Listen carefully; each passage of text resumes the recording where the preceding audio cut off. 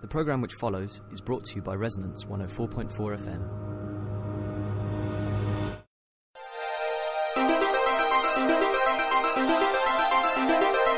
You're listening to Very Loose Women. Good evening, listeners. You've just heard Club Integral, and now you're listening to Very Loose Women on Resonance FM. And this week we're going to be discussing coming of age. I'm Emma, and as usual, I'm joined by Leo. Hello.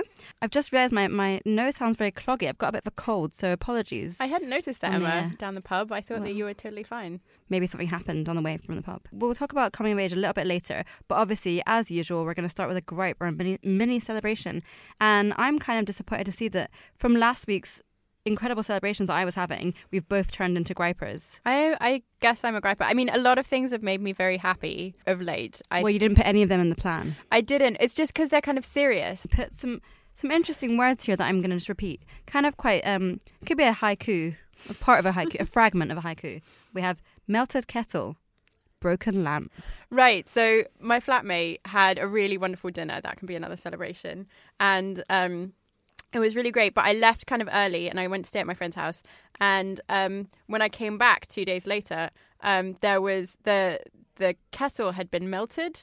So someone had put it on the hob, which I've done a number of times. So I that's whatever, it happens. So I no longer have a kettle, but also the string for the lamp in the bathroom was broken. And so I put a lamp in there, like a desk lamp. So it just it's a little bit dingy at the moment. And so I'm just kind of hobbling around, putting water in the saucepan and stuff like that.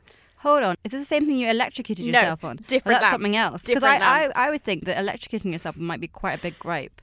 Getting frantic messages from you saying am I going to die? I've electrocuted myself and I basically feel fine. But should I go to A&E? I really thought I was going to die. I was pretty convinced that I was going to die. No one helped me that night. I went to sleep wondering, am I going to wake up tomorrow? Yeah, so I touched a live wire of this lamp. And a few days earlier, a friend was like, you should get rid of that lamp. And I was like, no, it's fine. And then a few days later, I'm totally, I have wet hands, and then I touch it, and then I go, ah! And then all of the fuse flicks, and if it hadn't done that, I would have died. I would have continued to be electrocuted. But it was really scary. But then I was speaking to my friend James, who said, if you get electrocuted, you kind of die on the moment. If you're still alive after, that's fine. That is why no one responded to your Well, you cry. could have told me that. Well, I didn't know that. I kind of thought there's nothing that I know about electrocution that Google won't know more about. I didn't want to Google it, because what if I Googled, do I die when I get electrocuted? And it says yes. And then I'm like, wow, I'm going to die. What do I do then? So that's why, because we've got a doctor on that WhatsApp group, I figured maybe she might chime in. Okay, so those are your gripes. My gripes were, I have two gripes. And I think they kind of semi-relate, if I'm being charitable with myself, to our theme. So number one is, I've recently bought some nice lipsticks. That's a celebration. But I have a problem, which is I don't actually know where my lips end. I'm not clear as to which part of my lip area is the end of my lip. But I think that's the kind of thing an adult should know. At the top lip, yes. But at the bottom lip, I have these little areas that it's very hard to explain. They stick out where my lip sticks out, but they are normal as in non-lip skin. And I'm not sure if that requires lipstick. And yeah, I feel like maybe that's the point in which an adult would know that, right? Also, my other problem, which is similarly kind of style related, perhaps, sartorially related, perhaps. So I went shopping with a friend, been given some vouchers for my birthday to buy some new clothes. I was excited, and I brought a friend along with me because I thought it'd be a fun activity for us to do. And so I was choosing all these fun outfits to wear, and he was choosing me clothes as well. So I was going to a little fashion show. And he was choosing me kind of adult ensembles, and I was choosing all these kind of wacky fun clothes. And then I did my little fashion show for him, and all the stuff that I'd chosen for myself looked awful, and everything he chose looked really good. And that really depressed me because I thought I was stylish. Is the jumper that you're wearing, is that from that shopping trip? Yes. It looks wonderful. I was looking at the neckline when we were in the pub. It looks really lovely. This is what I mean. He'll be so happy to hear that. But it made me really resentful because I don't want him to be better at shopping for me than I am. Leo, I just wondered if briefly, before we're going to play at the end this interview, but could you explain who you interviewed and why this is the topic we're talking about? Right. So, last episode I interviewed Claire Stewart at the London Film Festival. Our listeners remember that very well, yes. Of course. So I actually got onto that interview because I emailed this person who was representing Jenny Gage, who I interview, and I really, really wanted to see this film, which is All This Panic, a film where she for 3 years documents young women or girls in her neighborhood. They're teenagers, and she films them for 3 years as they grow up and they, become young women. It got me interested in this idea of coming of age, which is where the topic for the show came from. When we were young, what did we kind of think being grown up meant? Because I guess I'm kind of understanding coming of age. Well, it's a point when you become a grown-up. So what is that point? So what did we think being grown-up really meant when we were younger? I remember this very specific moment when I was like 5 or 6, and my sister, I think, was about 13. She's 8 years older than me. And she had it was the 90s, and she had these like silver rings on her hands, and she has really quite knobbly hands, which I just thought were really beautiful. And I just remember thinking, oh, when I grow up, I'm going to have hands like that because adults have hands like that. But actually, Vanina, my big sister, just has very beautiful hands, and I never achieved those hands. What do you think, what kind of like really inaccurate assumptions do you think you had? I mean, that's obviously one of them. So I never really gave it really enough thought about growing up. I never really had a plan, which is perhaps why now I'm a mess. I always assumed that I would be everything. So I would be like all of these things I wanted to be, which is like make films, write books, be hilarious, make loads of radio, which obviously I have been doing. Being hilarious? No, making loads of radio. I haven't been sufficiently hilarious. No one has achieved that properly. Anyway, now I'm 28 and so, sort of age-wise, well into adulthood, and I haven't really achieved everything. So I just don't feel grown up. So I'm on this master's, and I'm actually one of the 3 oldest people in my class. And I was always like the youngest in the school, so it's just really weird to be like a super old one and have grey hairs. I guess like for me, when I was younger, I kind of had this conception of like when you're a grown up, you have your ideal job that you've decided on, like 10 years before, you're doing it and everything's working. Yeah. And also you kind of make all your own decisions. And like, probably, I also thought you probably have a family. I don't know if you're choosing. But yeah, I definitely thought like you just decide on this career path that you're going to have and then you progress down, and that's what being a grown up is. Absolutely. Because I remember having this very specific thought, and I don't know what it is exactly, but like I've always had a real fixation on seeing whether or not people are married, like looking for wedding rings. It's only just hit me actually that I do that all the time. Like not if I'm trying to flirt with someone or anything like that, but just generally I look to see. Do you think that people who are married are older? Yeah, I think so. But also I just remember having this really like strong feeling when I was in primary school of like when I would look at adults and I would look at their wedding rings and I'd be like, everyone gets married. And it would kind of be this like quite like reassuring thought that would be like, even this teacher who like, you don't often think about teachers having lives outside of school, or like maybe you don't like your teacher necessarily, but you'd be like, even this person who I don't really imagine having a life, because like you're a child, or that I don't particularly like, they're married, so everyone's married. So that was quite a reassuring thought for me, I think. But I think the marriage thing touches on what we were saying earlier, and that coming of age is maybe making a set decision in your life. And if you're married, it means you've like picked one person, and that's a decision that you've made. I think as well, like as beyond primary kind of age, when I was older, and something I have just touched on is like an inaccurate assumption that I was making as well about being grown up is that like people's lives are a linear progression, and that people kind of achieve more certainty and more wisdom with age. Whereas, a lot of people make the same mistakes over and over again, or get trapped in situations they don't want to be in, or, like do a job for a while and then realize they want to completely change. Whereas I think when you're younger, you just think it's going to be this linear progression where everything's going to get better and better. Well, because that's what school is like. Well, It's not better and better, but it's linear. It's like 1, 2, 3, 4, 5.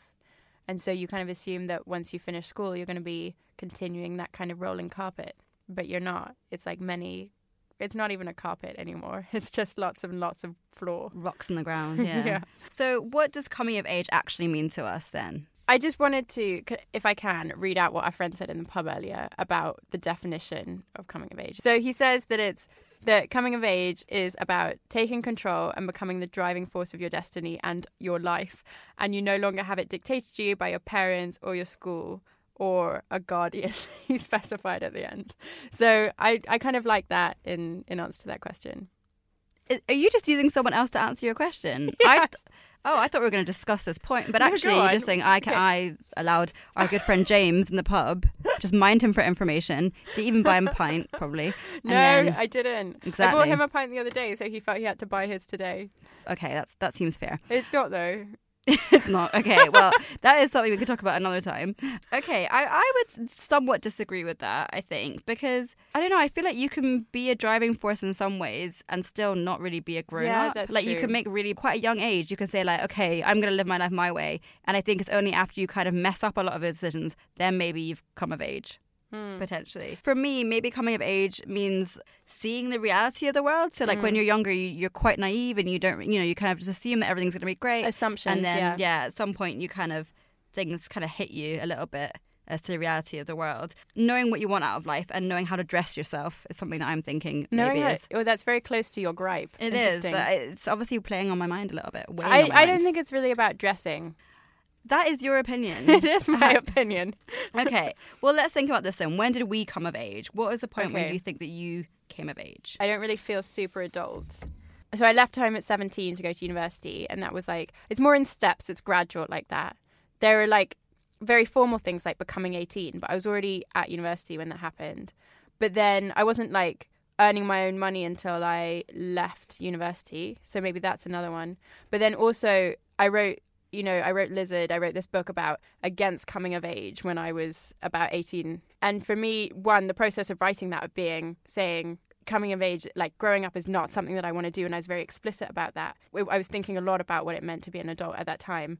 And then bizarrely, when it was published, I felt, oh, that's a direction that my life seems to be taking. And it ended up not going further down that because I haven't written a novel since. But that felt like I'd taken a step in a certain direction. I actually felt a lot calmer when that happened about possible directions I would go in. For me, that was very core to growing up. Maybe it's a kind of progression that you're making. So obviously there's several points. So things like, I think, the first time that you're in love, for example, which for me is like kind of goes hand in hand with first major disappointment, I think, in my life. So some things like that as well, and that kind of heartbreak moment. The first time I was in love, I don't know if it was love, but it was very childish because it didn't take into account the other person. So I feel like that was very, very childish the first time that happened to me.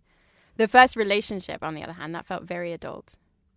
It felt very, very grown up to me. I think I've still not had an adult relationship. There's something that I've kind of been thinking about, which is like my relationship with my parents. So I think that I'm definitely not independent. On some level, I'm not independent emotionally.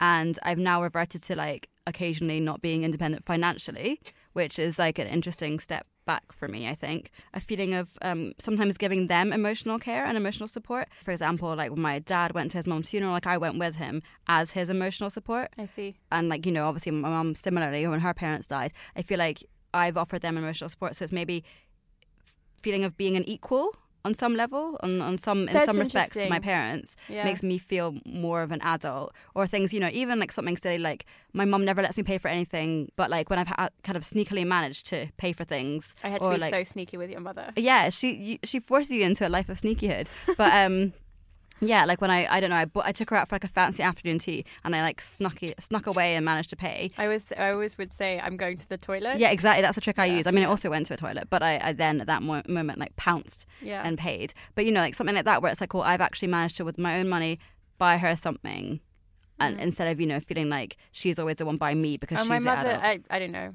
My mother's always been quite comfortable with me paying for things. But I've never really been emotionally supportive of my parents. I don't think I've ever got to that stage. So that's really interesting that you would say that. And I also feel like, both of them have asked me, I'm not saying they like massively value my opinion and or like think I'm like a fountain of knowledge, but I do think they've both at different points kind of asked my opinion on certain things, or like, what should I do in this situation? Or, my dad tried to preface it in quite a rude way, because he wanted to ask my advice on something, but I think he was slightly embarrassed to be asking my advice because I'm, a youngster in his eyes. So he said, you always think you know what to do in every situation. So what should I do in this situation?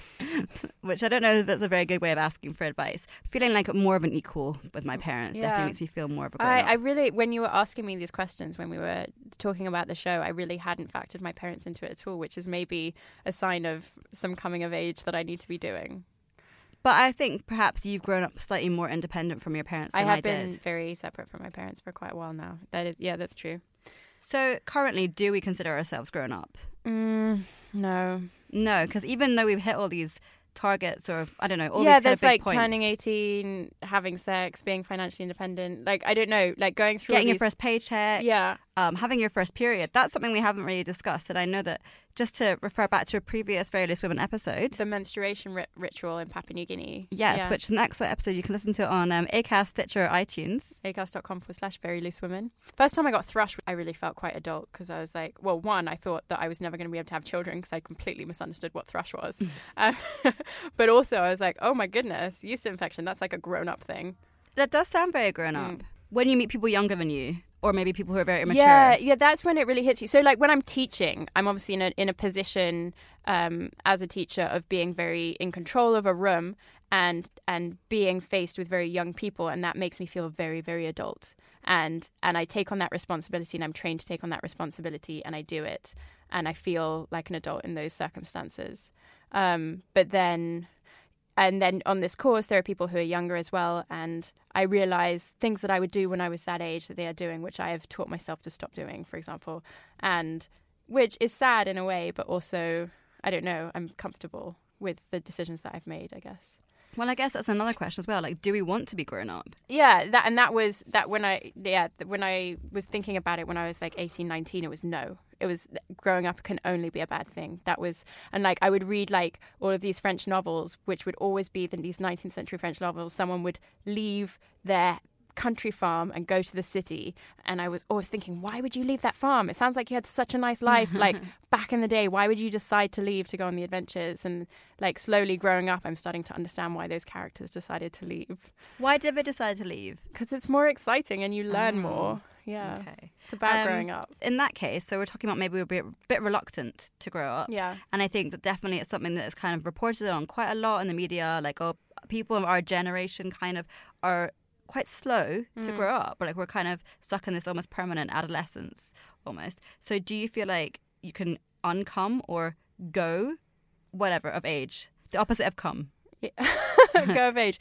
I think so. Like there are certain responsibilities that you can renege on. So like there are certain positions where you can put yourself in which are more childlike. And I would say what's paired up in more childlike is you have less responsibilities. Whereas other ones where you can take on more, and I think at every step in your life you can decide to do that or not do it. Well, it's interesting because I think for me, like I'm thinking about going back to study, and in some respects that means that I would have to make less decisions and like not work in a kind of employed position. Yeah. But also I think that I would be, you know, as our friend James said, I would be taking control of my destiny because I would be giving myself more future options. That's true. Yeah. Studying's a complicated one because you have to as a student be more childlike. You have to be very receptive to other people as well. And I also think that like something that also a lot of people our age are experiencing that maybe previous generations haven't is moving back home. Things like that, moving back home, having to maybe ask parents for money after previously, you know, going away to be on your own at uni. Should we do a very quick blast of favorite coming of age songs? That's a good idea. Yeah. Films or books? Or all three. Okay, so for the songs, the first thing I thought of was not so much the whole song, but there's this Cat Stevens song called Father and Son, which you may know. But there's this line in it which I've just thought about ever since I heard it when I was about 16. And it goes, "You may still be here tomorrow, but your dreams may not."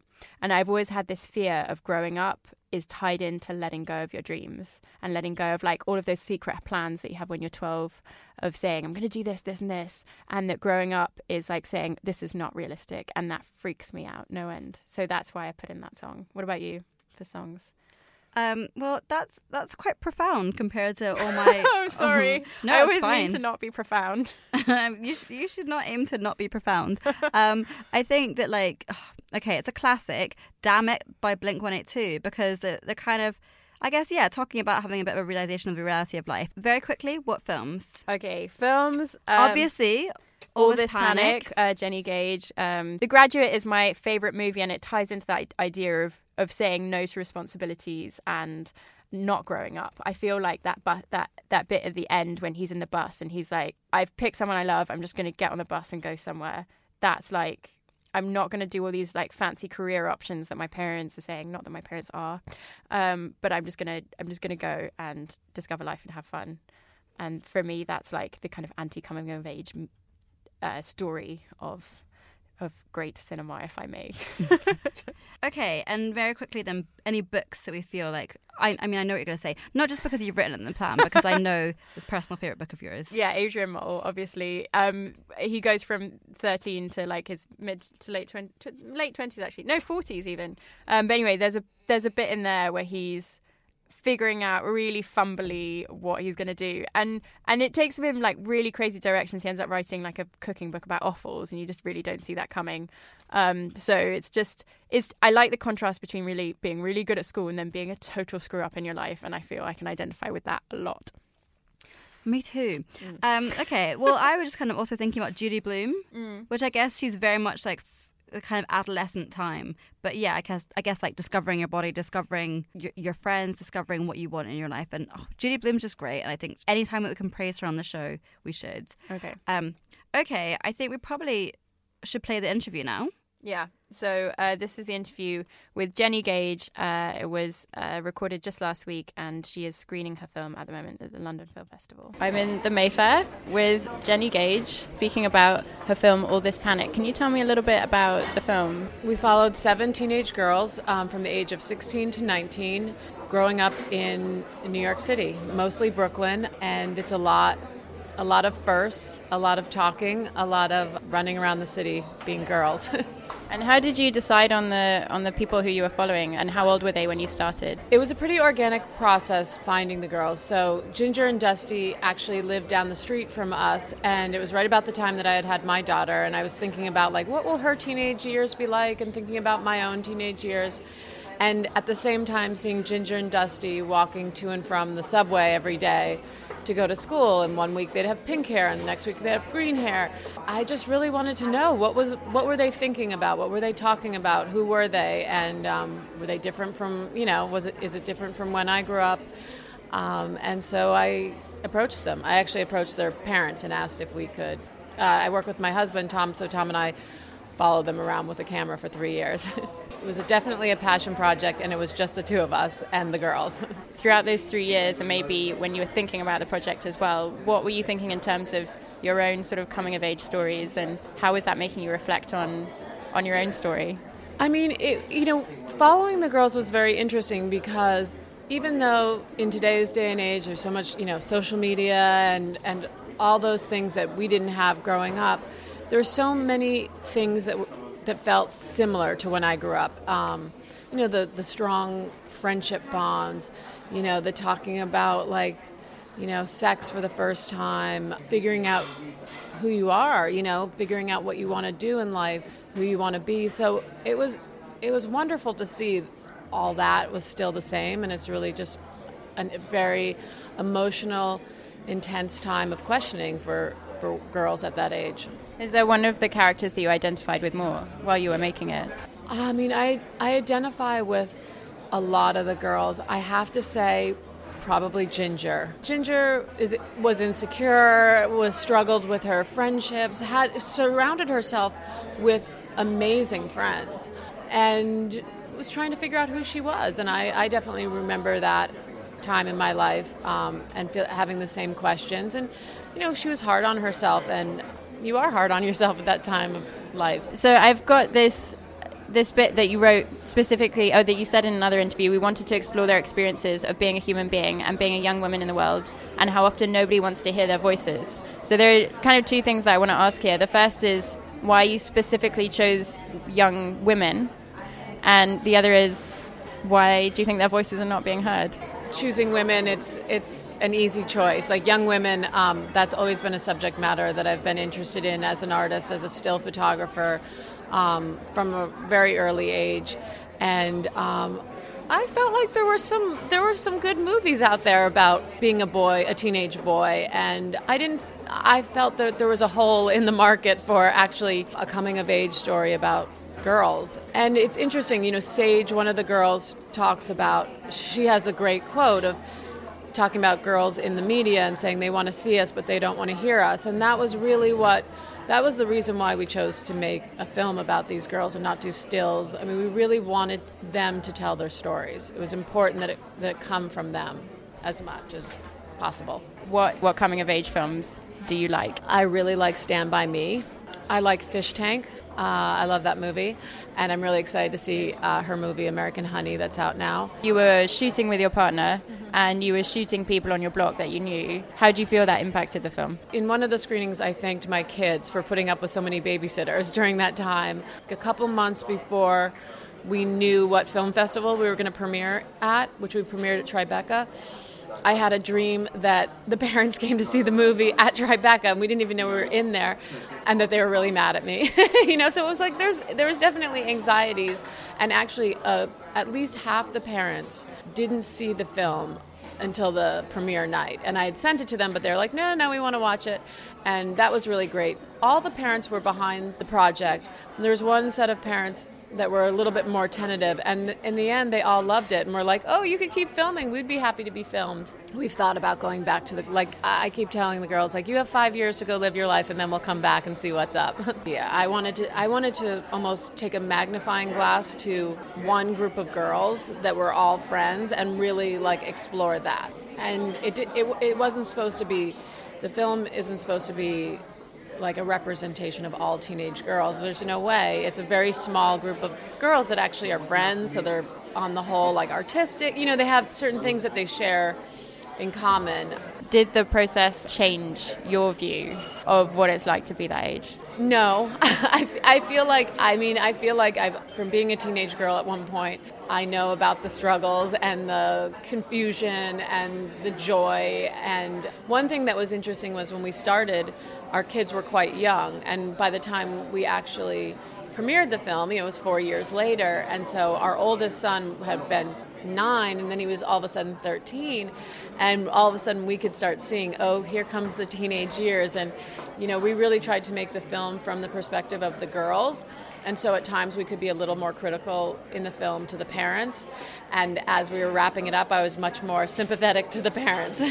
And in terms of the reception of the film, so you premiered at Tribeca and here it's at the London Film Festival, have there been any audience comments that have stood out? Is there anything that was unexpected in the reception of it? Well, I think one of the nicest things about the audience reaction was how much they related to the girls and how appreciative they were of their honesty. Because the girls really do bare their soul in the film, and souls. I think that they were really happy that people appreciated it and saw that they were going through stuff, and it was an emotional time. Do you think teenagers were more honest? These girls were very honest. I do. Maybe social media has something to do with that. I don't really know, but I think that the girls who decided to participate also knew what was the point if they weren't going to be honest. And we would tell them that because, there are certain things that were hard for them to reveal, but that they had to trust us and know that we wouldn't exploit it. Do you think that the girls' lives was affected by the film? If it impacted their lives, the act of filming? Definitely. I think it gave them an opportunity to really reflect on things that were going on, an extra opportunity. I mean, they've said that it has affected their lives. Do they speak about that in the film, about the film? No, they don't. We talked about it a lot during the filming. I think it was really good for them to have grown-ups who they could talk to, who weren't their parents and who just were one step removed. And I think if everyone could have that, it would probably be really helpful. Thanks for listening. You're about to hear Global Globules with Bacon Face. And if you want to follow us, you should go to @VLW Radio. If you want to listen to our podcast, you should go to iTunes, Stitcher, or Acast. And you can check us out on Facebook as well. And just be our friend. Yes, please.